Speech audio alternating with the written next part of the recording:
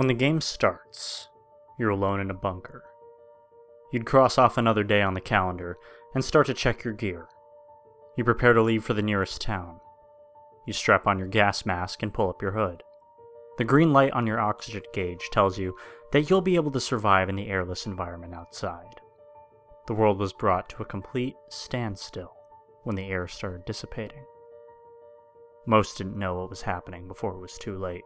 It wasn't how humanity had figured it would end. All in all, it was a very silent, quick affair, without the big explosions or the screaming masses fleeing.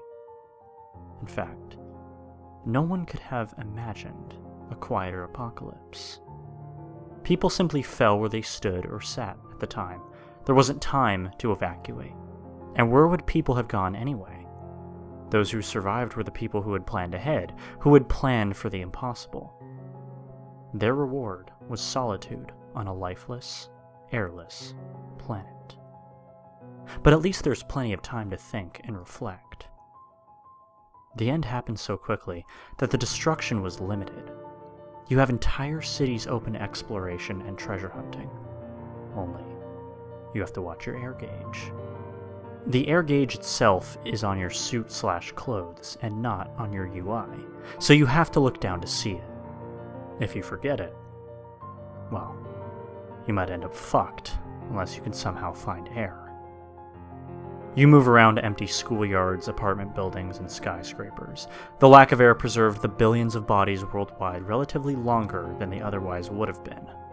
And now the empty planet is a mausoleum of dried-up human husks, littering streets and buildings.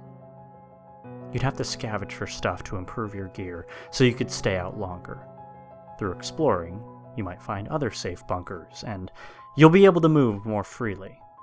Then there would be enemies. What would they be? Something that doesn't require air, which could stalk you and make you feel watched. A less open threat that might attack when you least suspect it. And would there be others? Maybe. But you'd have to find them first. Would you even go armed?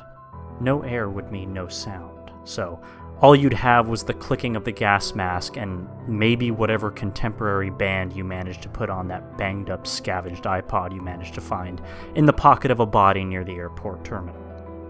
You'd have to consider getting fuel for the generator in your safe house as well. Your only contact with other people would be someone who you talk to frequently over what's left of the internet or some old radio type thing. You've known them for years, but have never met them in person. They're your only company in an otherwise dead world, and they're holed up somewhere else, exactly like you. One day, they stop signing in or going on the air, and you decide to find out what happened to them. You only have a faint idea where their bunker is, and you know you wouldn't have enough air to get there in one stretch. That's where the game really begins. Do you make an effort to find them, or whatever happened to them? Or do you go on with your life, salvaging, exploring, and listening to your own breathing as you make your way through the still graveyard of humanity?